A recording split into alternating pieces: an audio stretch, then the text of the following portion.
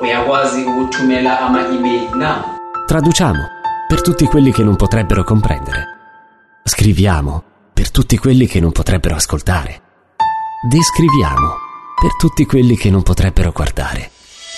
Subti, sottotitoli e accessibilità per cinema, TV, teatro. Subti.com. Fred Film Radio. The Soup of the Day. Buon venerdì, bentornati a The Soup of the Day. Io sono Chiara Nicoletti e do il buongiorno ad Angelo Acerbi. E buongiorno Chiara Nicoletti. La Prudenzi ce la siamo, per ora ce l'abbiamo in Romania. Esatto, una donna molto impegnata, saluta caramente tutti, ma quest'oggi proprio non ce la fa.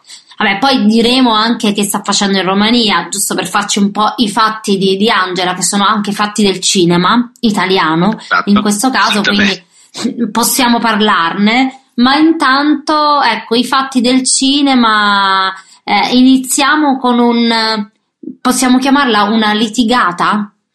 Sì, una gran bella polemica con la P maiuscola, di quelle che piacciono tanto al gossip, perché però è una polemica più che di gossip, proprio di contenuti e di percezione del cinema. Molto seria. Parliamo della schermaglia a distanza tra Sam Elliott e Benedict Cumberbatch. Allora, Sam Elliott in un podcast inglese, parlando del film The Power of the Dog di Jane Campion, ha detto che il film era una montagna di M. Non so se possiamo dirlo, se siamo così pudichi.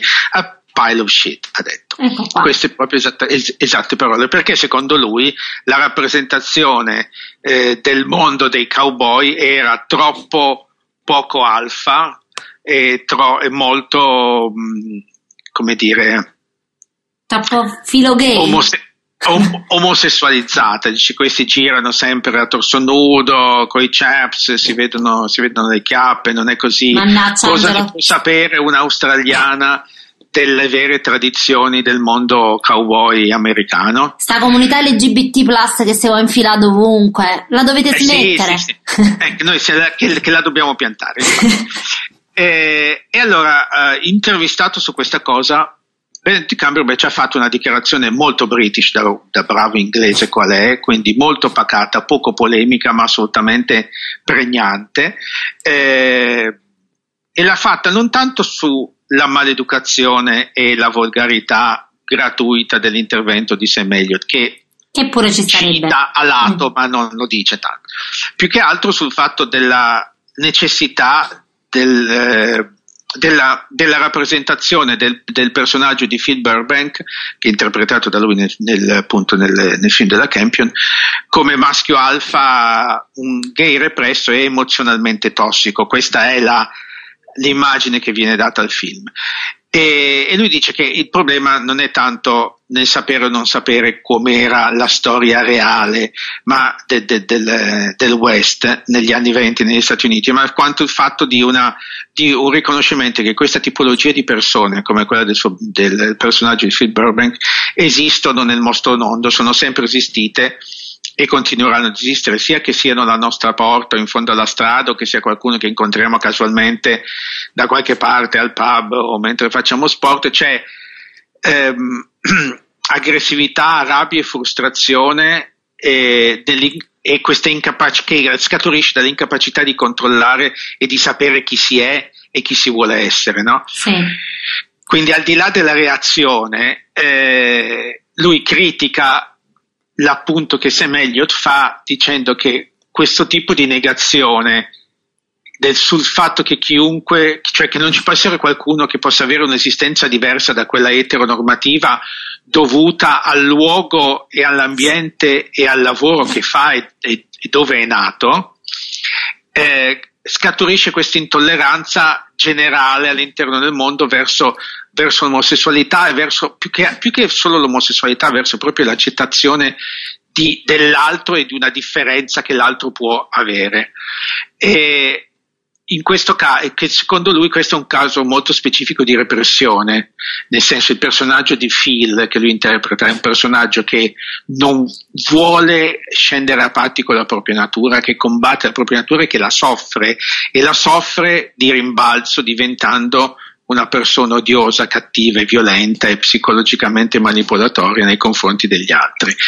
E dice che questo non è una lezione di storia, è il racconto di un personaggio, che quindi l'appunto fatto da Sam Elliott cade un po', come dire, nel vuoto. Io vi consiglio di andare a leggere gli interventi, la trascrizione di quello che lui ha detto in inglese, perché è veramente un esempio di critica in punta di forchetta, come si dice, no? Nel senso che lui da bravo British, lui con la sua bella voce bassa, suo bel modo molto distaccato ma attento che ha di dire le cose, riesce a far capire a Sam Elliott che A ha detto una scemenza, B l'ha detta nel modo sbagliato, e C che un uomo di cinema come lui dovrebbe capire, andare un po' oltre quella che è la rappresentazione in superficie dei personaggi, ma cercare di capire che cosa c'è dietro.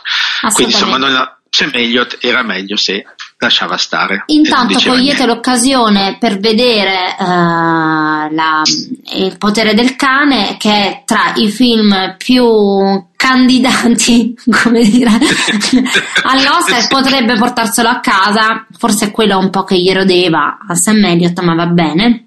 Sotto Oscar si sa che si è tutti un po' più nervosi, e con questa polemica elegantemente risolta da Benedict Cumberbatch, che non sa dire Penguin, diamo inizio ufficialmente. Non gliela vogliamo perdonare. Non gliela vogliamo perdonare a The Soup of the Day, Penguin. Fred. Come possiamo, a The Soup of the Day non smettere di consigliarvi la sala? Ecco, abbiamo aperto con le polemiche sui film sul potere del cane, e adesso continuiamo con la sala cinematografica, con un'uscita sala e con un film italiano, il terzo, la chiusura di una trilogia, quella che è diventata una trilogia. Il film è C'era una volta il crimine, ed è appunto il film di chiusura iniziato con una trilogia iniziata con Non ci resta che il crimine, la commedia scritta e diretta da Massimiliano Bruno, con Marco Giallini, Gianmarco Tognazzi e nel primo e secondo film Alessandro Gasman, che qui viene sostituito da Giampaolo Morelli. Si parla di viaggi nel tempo, e questa volta si va indietro a un momento, in questo caso una data fatidica, mio caro Angelo, cioè l'8 settembre del 1943, l'armistizio, l'inizio, diciamo così, di quella che poi sarà la guerra di liberazione contro il nazifascismo in Italia. I nostri, come dire, la banda, i nostri eroi. I nostri antieroi, bravissimo, che bella, sempre capitanati da Renatino, Edoardo Leo, che però qui si dilegua, li lascia partire, quindi Tognazzi, Giallini e il nuovo arrivato Morelli, professore di storia, quindi perfettamente adatto a guidare gli altri due all'interno di un periodo abbastanza complicato per la storia mondiale ed italiana. Cosa fanno? Tornano appunto in quell'8 settembre per rubare niente poco di meno che la Gioconda.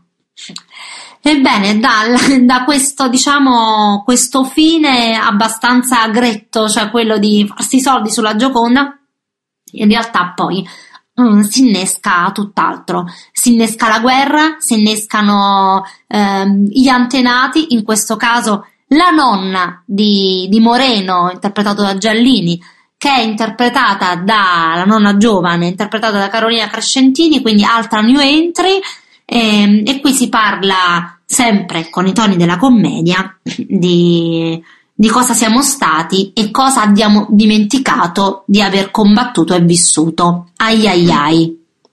No, e il pregio di questo terzo episodio, secondo me, in questa collocazione più seriosa, diciamo storica, è comunque quello di riuscire a mantenere un alto e un basso molto ben equilibrati. Ci sono dei momenti di intensità e anche soprattutto in questo periodo storico particolarmente impegnativi anche emotivamente e intellettualmente da parte di chi guarda, perché tutta la parte della guerra è inevitabile che uno la riporti alle sensazioni, all'ansia e ai disturbi che questa guerra quotidiana che stiamo vivendo da lontano ci porta. E però insieme ci sono dei momenti di comicità e delle battute che sembrano ovvie ma che sono molto intelligenti. Il personaggio di Carolina che cerca di entrare sempre in conversazione con questi tre che ovviamente fanno dei riferimenti contemporanei nostri, che lei non ha idea di cosa siano, e quindi ogni tanto mi chiede: ma chi? Ma questa chi è? Ma cosa stai dicendo? Ma allora, e questa cosa fa molto ridere anche quando loro si rifanno contro i loro nemici nel tempo passato, nel viaggio del tempo, dicendo voi vi perderete la nazionale di Paolo Rossi, voi vi perderete queste cose qua, che sono scemenze che però fanno veramente ridere e che stemperano in modo intelligente, non sono grette, non sono battute da bar di bassa lega. C'è una scrittura comica molto più attenta, ad esempio, rispetto all'episodio precedente, che era un po' più debole. Il secondo me era un po' più debole, io devo dire l'ho abbastanza trascurato, e questo intelligentemente si rifà ma non si rifà a quello. E come ha detto Tognazzi, perché fra poco vi faccio sentire anche la mia chiacchierata nelle nostre interviste su Fred con i protagonisti, ecco, ci ha tenuto a specificare anche lui che si può vedere anche come film singolo.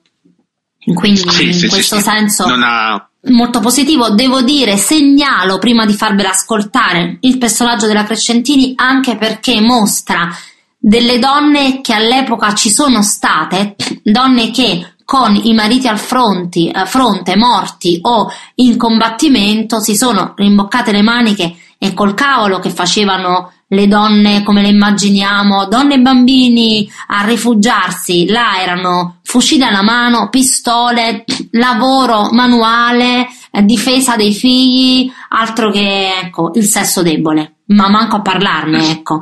Ma manco per idea. Ma manco per idea. E poi uno dice: perché come siamo venute su? Siamo venute su con cresciute da queste super donne. E quindi ascoltatevi le interviste che ho fatto a Gianmarco Tognazzi, Carolina Crescentini, Giampaolo Morelli e il regista Massimiliano Bruno. C'era una volta il crimine al cinema da ieri. The Soup of the Day. Massimiliano, ci voleva una commedia soprattutto per inevitabilmente affrontare un periodo di storia di cui forse ci siamo un attimo dimenticati? Guarda, io grande amante dello studio, della storia, erano anni che volevo affrontare un film su questo periodo storico, perché sentivo la necessità di ribadire, di ricordare, soprattutto ai più giovani che dall'avvento politico del berlusconismo nel 94 hanno avuto depauperate le materie di storia e geografia nelle classi, per cui mentre per noi era la palissiano che Copenaghen fosse la capitale della Danimarca, adesso per loro è un po' più complicato, perché non solo non sanno che è la capitale, ma non sanno dove ubicarla in Europa, e lo stesso vale per la storia. Era importante ricordare cos'era la storia, e secondo me questa saga di Non ci resta che il crimine, che poi è diventato C'era una volta il crimine, ci dà la possibilità di dare il nostro punto di vista, anche canzonatorio, anche clownesco, su certi personaggi che hanno fatto la storia di questo paese, e uno in particolare, che è Benito Mussolini, in qualche modo continua a farla, continua a essere idolatrato. Conosco tante persone che hanno il busto, la testa del duce dentro casa, purtroppo, e quindi noi volevamo raccontare il nostro punto di vista assolutamente antinazista, perché quello che è avvenuto nel nostro paese è qualcosa di aberrante. Proprio ieri vedevo in televisione lo straordinario film L'uomo che verrà di Giorgio Diritti, perché l'ho fatto vedere ai miei allievi e mi sono ricordato la strage di Marzabotto. Quindi, siccome il nostro paese ci ha anche insegnato, ce l'ha insegnato Roberto Benigni, ma ce l'ha insegnato anche un film come Train de Vie, ce lo insegnava Charlie Chaplin quando imitava il grande dittatore di Chaplin, di Hitler, scusate, imitava Hitler nel grande dittatore. Noi possiamo fare commedia e raccontare un grande dramma. Allora noi abbiamo cercato di farlo nella maniera più rispettosa possibile, e questo ha fatto in modo che noi avessimo degli approfondimenti anche più drammatici in un film che chiaramente è un film divertente, e ci piaceva far diventare questi antieroi, che erano nel primo e nel secondo film, a un certo punto di questa loro vicenda che dura 3 episodi, eroi. E gli eroi diventano eroi quando c'è l'umanità. Loro di fronte a degli esseri umani che, come nelle Fosse Ardeatine, stanno per rimetterci a causa di un gesto di combattimento, loro si palesano e salvano queste persone, e qui ho anche visto la grande qualità attoriale degli attori che ho scelto, perché Marco Giallini, Giampaolo Morelli e Gianmarco Tognazzi in quella scena dimostrano di non essere soltanto degli attori divertenti, comici, ma anche degli attori drammatici, e lo stesso è il personaggio di Carolina Crescentini, che mi sono ispirato a Tina Modotti, che era la grande fotografa friulana. Esatto, friulana, che è un vanto del nostro paese, conosciuta in tutto il mondo, e che è quel tipo di donna. E Carolina, ero certo che potesse incarnare quel tipo di donna lì, combattente, che non ci sta e che se si deve difendere da sola lo fa con le unghie e con i denti fino alla fine. Beh, innanzitutto Adele è una donna moderna, se ci pensi, perché una che nel 1943 fa la fotografa non è una cosa da poco. Per di più è una donna sola, perché suo marito è al fronte, o almeno lei questo sa, e quindi si ritrova da sola con sua figlia, non solo a fare la madre, a fare tutto e a stare molto attenta ad aprire la porta di casa, perché fuori c'è l'Italia del 1943, ovvero fascisti, nazisti, partigiani, non sai mai quello che accadrà, non sai mai per chi verrai scambiato. E mi piace lei perché, lo dicevo pure a Max, a me mi ricorda mia nonna, perché mia nonna, da quello che so, era una donna molto forte, con un cuore grande, con una grande dignità, e al tempo che loro vivevano a Piazza Mattei mi hanno raccontato che ai tempi dei rastrellamenti la mia nonna lanciava l'olio sulle scale per non far salire gli ufficiali fascisti o nazisti, hanno protetto diverse persone, e quindi il fatto che stia rimboccata le maniche per aiutare l'altro, penso che Adele un pochino qualcosa ce l'abbia. Esatto, Massimiliano ti ha regalato un personaggio che non si accontenta di essere, sai, donne e bambini, sai, come uno si immagina, ma anzi pronta a combattere. Donna, esatto. Infatti lo dice a un certo punto, quando Gianmarco prova a fermarla, Giuseppe anzi, e lei dice: ma perché non posso farlo? Perché sono una donna? E lui le ricorda: no, perché sei sola. Lei non è una donna che si confina in un ruolo stereotipato e comodo, anche se di comodo in quel periodo non c'era proprio nulla. È una donna forte, a me sono sempre piaciute le donne forti. È un film che si può prendere a sé stante indipendentemente dalla saga, secondo me, nel senso che non è necessario per forza avere tutti i riferimenti, perché poi nella grande capacità di Massimiliano, della scrittura di Massimiliano, c'è quello di saper legare quello che è stata la saga attraverso degli incontri che avvengono durante il film, ma allo stesso tempo di essere una storia completamente a sé stante. La cosa che più mi diverte, che è del mio personaggio ma poi è del film, è il fatto di andare indietro nel tempo in un periodo storico che il mio personaggio conosce molto bene, in quanto proprio è un professore, no, di storia, che ha scritto un saggio sulla seconda guerra mondiale, e quindi poter andare proprio indietro nella seconda guerra mondiale, che è un periodo, insomma, che è stato un periodo notevole per la nostra storia, e che abbiamo sempre non solo letto sui libri di storia, ma almeno io ho sentito sempre i racconti dei miei nonni, del mio papà quando era bambino, e in un certo modo poter rivedere i propri nonni, no? I propri genitori, i bambini, e poter agire, poter fare qualcosa di concreto è logicamente un sogno che solo il cinema ti può regalare. Ed è comunque come si faceva una volta, in questo Max Bruno è stato abilissimo, e la comicità serve anche a trattare dei temi importanti, quindi aiuta anche a non dimenticare quello che è stato un periodo storico per noi devastante e a non ricommettere gli stessi errori, che oggi è insomma una tematica molto attuale. Fred Film Radio. E dall'uscita sala ad Soup of the Day passiamo un po' a commentare dei nuovi premi, i Independent Spirit Awards. Independent Spirit Award 37esimi. Gli Spirits Award sono, come dice il nome nella parola independent, sono diciamo gli mini Oscar, pre-Oscar del cinema indipendente americano e non solo, anche perché c'è anche una parte d'Italia di cui ne parleremo tra pochissimo.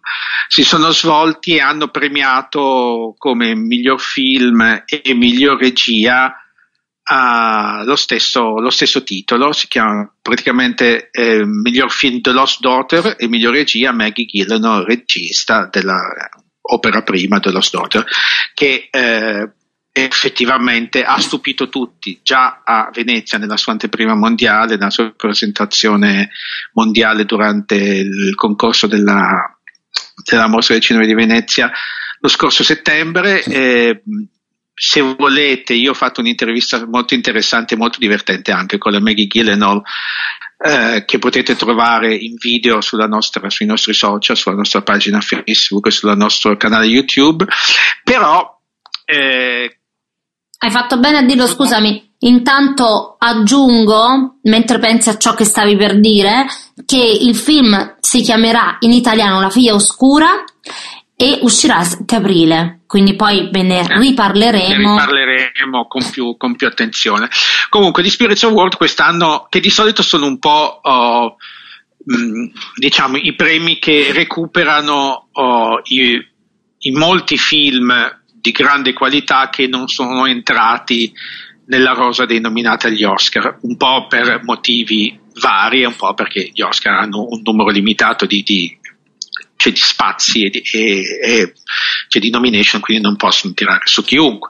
E in questo caso però 3 film, tra cui The Lost Daughter, che candidati agli Spirits Award, che sono anche negli Oscar, avranno un po' una spinta, no? Gli Spirits Award servono anche per quello, per i film che sono candidati agli Oscar, che magari sono film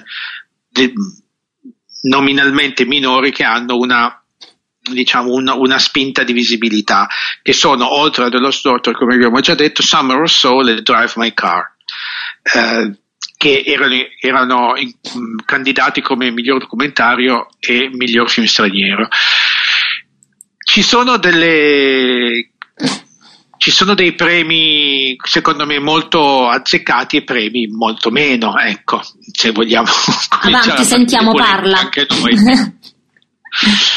Però abbiamo tipo nel miglior film internazionale, appunto, vinto The Drive My Car, c'era anche Parallel Mothers Parallelas di Pedro Almodovar, compartimento numero 6, e Petite Maman della nostra carissima e beneamata Céline Sciamma, che potevano essere forse dei vincitori migliori, forse no, non lo so. Poi ci sono sempre questi discorsi di politica di peso, di opportunità che si insinuano nelle decisioni dei premi, che non sono mai al 100% solamente decisioni di qualità. Però appunto ulteriore polemica da mettere da parte. Abbiamo, dicevamo, una presenza italiana anche, che purtroppo non ha vinto nulla, che però ha avuto delle candidature anche importanti. Stiamo parlando del film A Chiara, del nostro beneamato, super amato Jonas Carpignano, che era candidato come miglior film ed era candidato come miglior montaggio e miglior fotografia. Sì. Quindi anche, voglio dire, non solo delle categorie di rimbalzo, ma delle categorie importanti, anche se poi agli Oscar non faranno vedere la premiazione in diretta di queste categorie. È altra polemica così. stilettata, scusate. Oggi ce l'ho con la polemica. Oggi tutto dove riesco a tirare su polemica la tiro su. Abbiamo iniziato con Cumberbatch e tu così. Sì, io poi io ho una grande stima per Benedetto, e quindi se Benedetto polemizza, io polemizzo. E segnalerei un altro premio secondo me sbagliato e un consiglio cinematografico. Il consiglio cinematografico è di recuperare il film che ha vinto il John Cassavetes Award, un film che si chiama Shiva Baby, che è una commedia sull'identità di genere all'interno della comunità ebraica contemporanea, che è veramente molto molto divertente e molto tagliente come solo le sceneggiature ebraiche sugli ebraici scritti da ebrei sanno essere, perché si possono permettere delle cattiverie e delle profondità ironiche che nessun altro riesce. E invece criticherei un pochino tanto il premio per il miglior protagonista per il miglior protagonista di una serie televisiva, che è stata data adesso non mi ricordo il nome dell'attore ma lo trovo, a Lee Jung-jae, il protagonista di Squid Game, che secondo me è un premio a Squid Game, non è un premio alla sua bravura, è un premio all'impatto sociologico, sociale e commerciale della serie. Tu chi avresti preferito?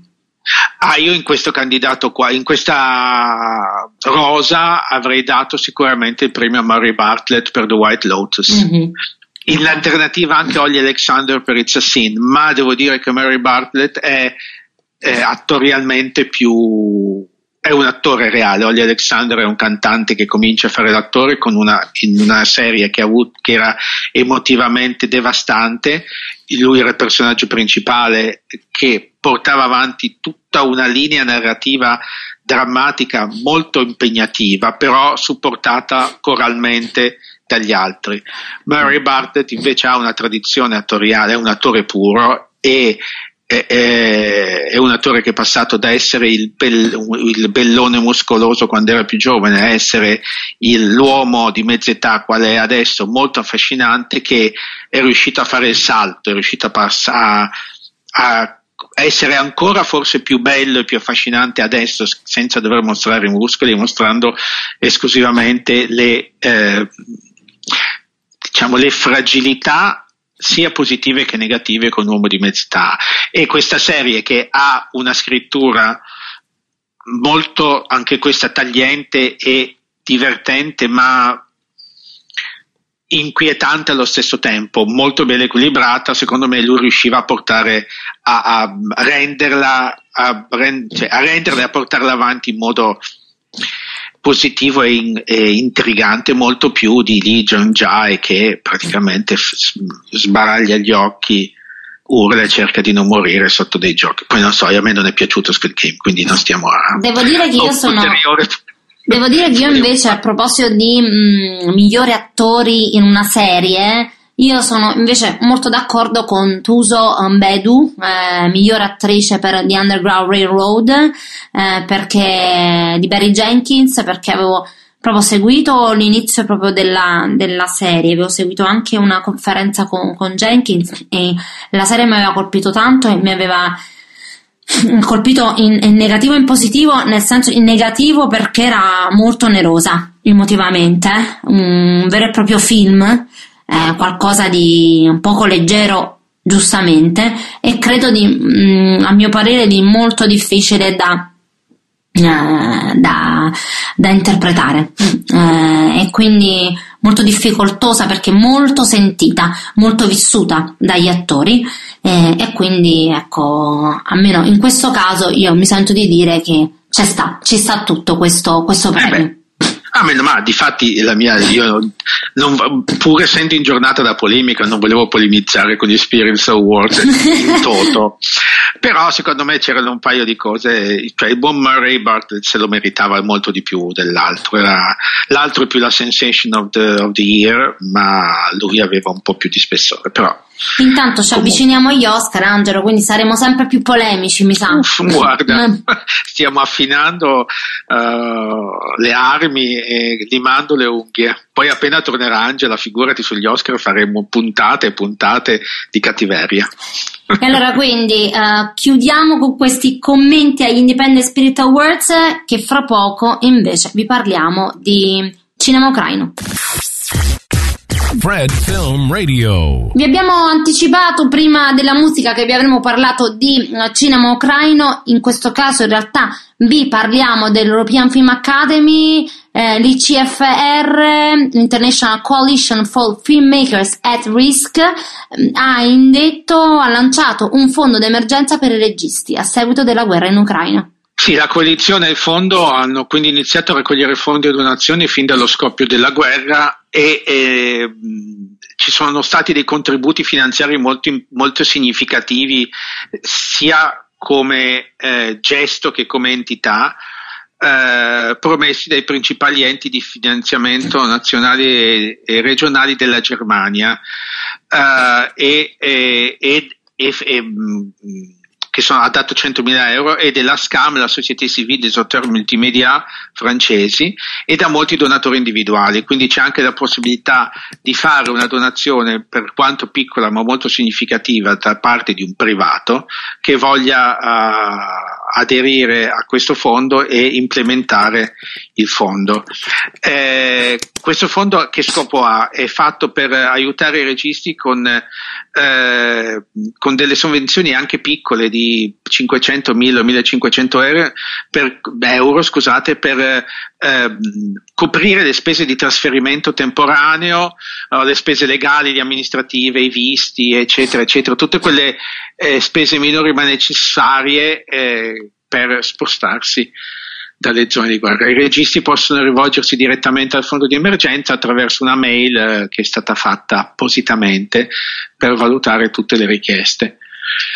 Benissimo, quindi ci muoviamo, qualcosa si muove, almeno in tal senso. Qualcosa si muove, ma è inevitabile che si muova, voglio dire, qualsiasi livello della società, di qualsiasi ambito, dal basso all'alto, si sente toccato da questa situazione di emergenza, non tanto per motivazioni politiche di chi ha ragione e chi ha torto e chi ha fatto il primo passo sbagliato, eccetera, ma proprio quanto di universalità della difesa della vita e della difesa della qualità della vita e della continuazione della vita anche soprattutto.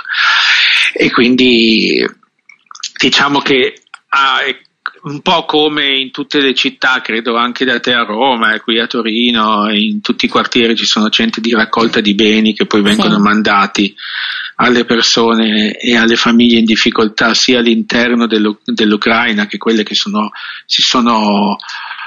riuscite in un qualche modo a spostarsi, a uscire dal paese. Anche nel campo cinematografico questo è un po' un aiuto che fa il paio con quello, no? Si cerca di preservare la possibilità di chi crea arte, chi crea cultura cinematografica e quindi di chi comunica aspetti della vita di tutti i giorni e anche attraverso l'arte che proviene da quella zona particolarmente problematica, se possiamo usare questo termine adesso, a continuare a svolgere il proprio mestiere, a svolgere la propria missione. Quindi ben vengano iniziative come queste che possono dare una spinta e una piccola difesa alla continuità della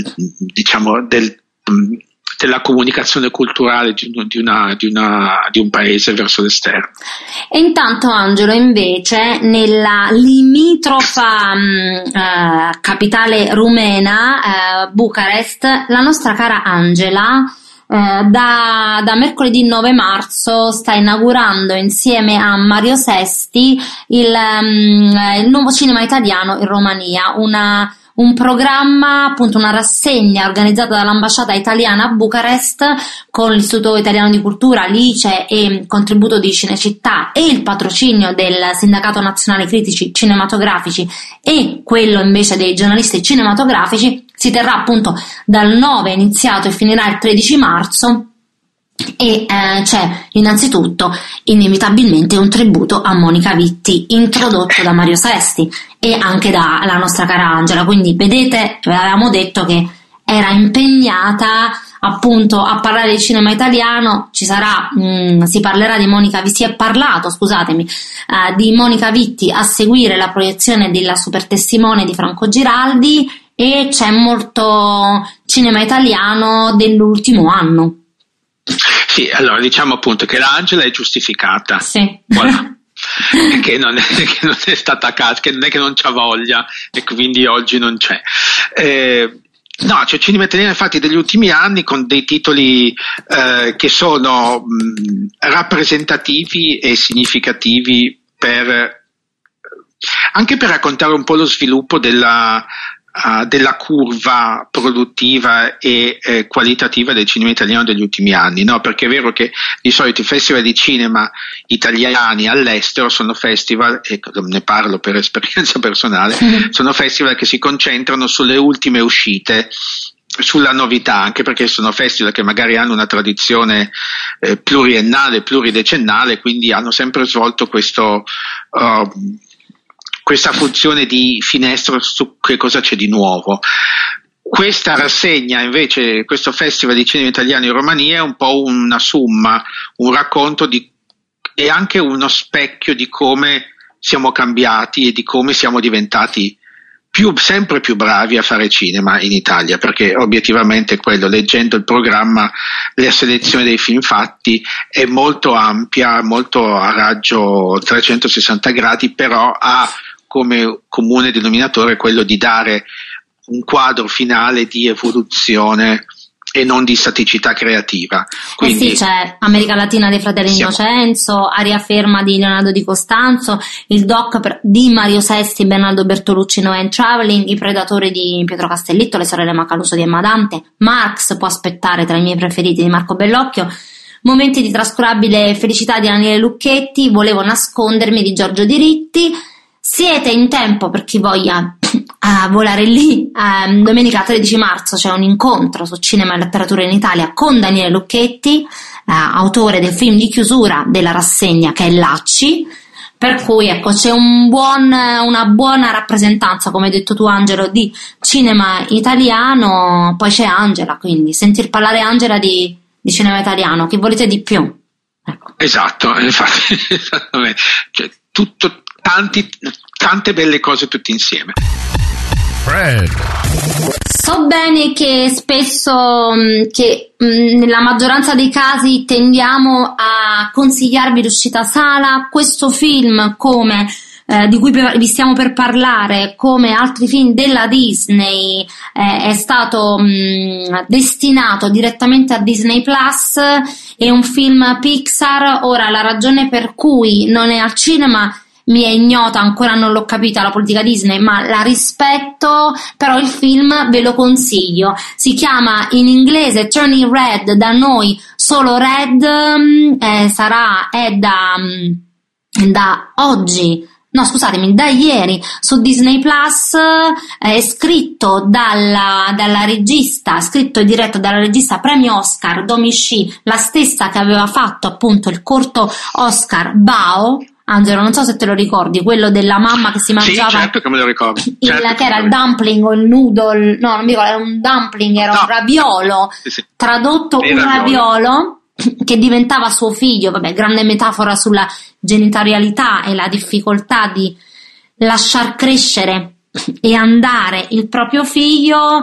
Qui in questo caso Domi Shi invece di raccontare il rapporto madre-figlio, racconta quello, e lo dico per esperienza personale, molto più difficile tra madre e figlia. Siamo nella Toronto degli anni 90, con tredicenne Meilin, che ha appunto questo rapporto di grande intesa e reverenza nei confronti della madre capofamiglia che gestisce un tempio nella Chinatown appunto di Toronto, tempio che ha come tradizione dei loro antenati questo panda rosso in cui, guarda caso, così all'improvviso la cara Meili si trasforma. Il panda rosso è ovviamente simbolico, nel senso che nel film è presentissimo, però ecco, è facile capire che è anche qui una metafora nel crescere delle emozioni, dell'essere se stessi che vuole fuoriuscire e che si ribella a tutta una serie di condizionamenti e di modelli che i nostri genitori hanno proiettato per noi e che facciamo difficoltà a seguire. Quindi nello scontro generazionale tra madre e figlia e in questo conflitto che è classico lo sto per dire, il mio core business, il coming of age, quello tra chi si è stati fino a quel momento, bambini, e chi si vuole essere nel futuro, qui si trova il panda rosso, si trova il percorso di Meilin, che devo dire è molto carino, molto divertente, molto tenero, perché qui innanzitutto viene messo molto bene, come tutti i film Pixar. Poi esatto, stavo per dirlo io, mi hai rubato perché questi non ne sbagliano uno mai. Esatto, cioè viene rappresentato molto bene, devo dire, il fuoco dei conflitti tra una madre e una figlia, tra i genitori e una figlia, e viene rappresentato anche molto bene quella che può essere invece la positività di una grande amicizia, in questo caso grandi amicizie, quella tra Meilin e le sue 3 amiche, che rappresentano per lei la fiducia in se stessa, la calma, la passione per un gruppo musicale, in questo caso che ricorda a me, perché sono anziana, i miei cari Take That o al massimo i Backstreet Boys, però per altri faranno eco altre boy band, non so te Angelo, però è abbastanza relazionabile e empatizzabile questo film. Sì, decisamente sì. Non hai detto tu se avevi Take That, Backstreet Boys? Ma io sai che io sono molto trasversale, io sono ancora un adolescente musicale adesso, nonostante l'età, quindi io ascolto sia musica più seria che musica più moderna, quindi io sono passato dai Take That, dai Backstreet Boys, dalle Spice Girls, da tutta quella roba lì, anche se io e te abbiamo 2 generazioni in mezzo, alla fine della fiera siamo sempre sintonizzati su, e poi abbiamo anche, perché poi sia io che te abbiamo questo rimbalzo musicale anche meno pop, perché poi tu hai Counting Crows, che ce li ho anch'io, abbiamo non so, i Foo Fighters, cioè c'è tutta quella parte più meno groupies e più seria, se vogliamo sempre discutere sull'opportunità di dare del serio, del meno serio alla musica commerciale. Comunque straconcordo, e quindi lo consiglio per tutte le età, specialmente per, io direi, gli adolescenti, i preadolescenti che sono ancora in voi, che albergano in voi, e per chi ancora magari alle venerande età di 40, 50, 60 ancora qualche diciamo conflitto con i propri genitori non se l'è risolto, magari qualcuno non lo potrà più risolvere, però intanto è una bella e tenera riflessione su chi siamo stati, e per chi ha figli anche per cosa stanno vivendo o staranno per vivere i vostri figli, quindi andateci cauti. Red su Disney Plus. Fred. Stiamo arrivando alla chiusura di questa puntata di venerdì 11 marzo di The Soup of the Day, ma torniamo a parlare di Ucraina. In questo caso però parliamo di un attore che, devo dire, non è la prima volta che decide di non starsene con le mani in mano, e anzi di utilizzare la propria fama e anche i propri dindini per aiutare la causa. In questo caso di chi parliamo? Parliamo del magico Leonardo DiCaprio, che è magico in quanto attore bravissimo, ecco, che ha comunicato di un suo aiuto economico di 10 milioni di dollari all'esercito, allo Stato ucraino e all'esercito ucraino per aiutarli a difendersi dall'invasione. È un gesto che sicuramente ha suscitato sia ammirazione che polemica. Ammirazione perché, appunto, come dicevi tu, DiCaprio è sempre stato molto presente e molto attivo, non solo nel sostegno generale o nell'accusa a situazioni riprovevoli che accadono nel mondo, ma proprio mettendoci la faccia, mettendo mano al portafoglio. Lui è un grandissimo ambientalista, ha aiutato insieme a molti altri quando c'è stato il tifone a New Orleans, ha dato anche lui, insieme tipo Brad Pitt e un altro che di solito si presta a fare questo genere, che in quell'occasione si sono entrambi spesi per aiutare le popolazioni. In questo caso il suo gesto è un gesto molto più politico oltre che economico, perché al contrario di, che ne so, Ryan Reynolds e di sua moglie Blake Lively, che qualche settimana fa avevano comunicato di aver devoluto $1 milione per l'aiuto ai profughi e ai rifugiati che fuggivano dall'Ucraina, Leonardo DiCaprio decide di fare un'azione più profonda e più schierata, perché lui decide di dare questi soldi allo Stato ucraino e all'esercito ucraino per aiutarlo a difendersi, ergo per l'acquisto di armi. E qui scatta la potenziale polemica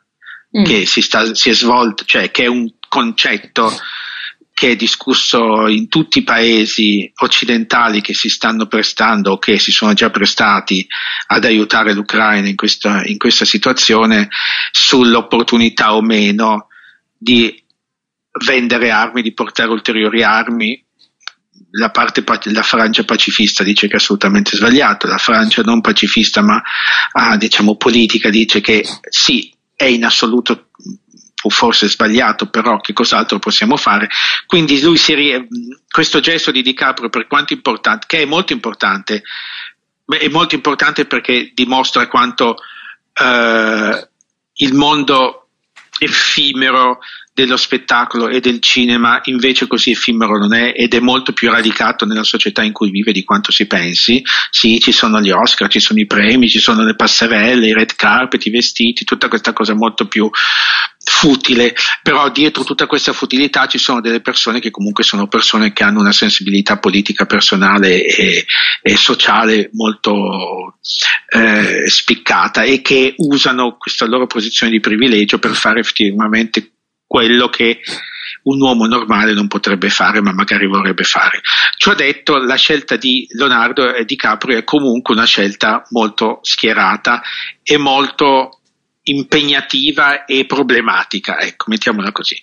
Vedremo come il mondo la recepirà e vedremo anche che conseguenze potrà avere una volta che questo conflitto sarà finito, perché io spero che finirà molto prima di avere la necessità di usare questi armamenti che potenzialmente possono essere acquistati con i soldi di Leonardo DiCaprio. Vediamo il dopo, quali rimbalzi di immagine e di politica e di percezione avrà. Devo dire che è la seconda settimana che chiudiamo The Suppo Day augurandoci di potervi dare buone notizie anche sulla guerra. Non ci siamo riusciti la settimana scorsa, speriamo in questa, Angelo. Speriamo, questa va bene, vediamo. Noi siamo molto attenti come tutti, perché noi siamo qui, ovviamente diciamo cose, facciamo le battute, cerchiamo le notizie anche quelle un po' più silly da dire, però comunque è un macigno. È un macigno pesante, ragazzi, che ci portiamo tutti su, non solo noi due o noi tre. È surreale di incredibile, diciamolo, è surreale di incredibile. E quindi speriamo di ritrovarvi la settimana prossima a The Suppo Day con notizie migliori. Se non altro, continuate ad andare al cinema, andate in sala ora che potete e fino a quando potete, che qua veramente non si sa mai, e intanto la sala guarisce, rinfocilla ed emoziona. vi abbiamo consigliato un po' di cose, per il resto ascoltateci, ritrovateci in podcast. Fred FM, ci rivediamo la prossima settimana su Podeday alle 10 di mattina e in podcast, come ho detto, canale italiano, canale Entertainment. Con me Chiara Nicoletti, Angela Cerbi, Angela Prudenzi, vi vogliamo bene, ascoltate Fred, ciao. Fred Film Radio, this is Nicole Comotti here at Venice Days. Fred Film Radio, sono Chiara Nicoletti. Angela Cerbi pour Fred Film Radio, on est au Festival de Venise. Fred Film Radio, z wami są Bork Peterczyk. Fred Film Radio, radio filmowe Fred, z tej strony Anna Tatarska. Fred, the festival experience in 23 languages. Fred Film Radio. 24/7 on Fred.fm and smartphone apps. Il 37% degli utenti dichiara di attivare l'audio sui social perché grazie ai sottotitoli ne giudicano il contenuto interessante. Non sottovalutare l'importanza dei sottotitoli per determinare il successo dei tuoi contenuti. Subti, sottotitoli professionali per facilitare la fruibilità dei contenuti video.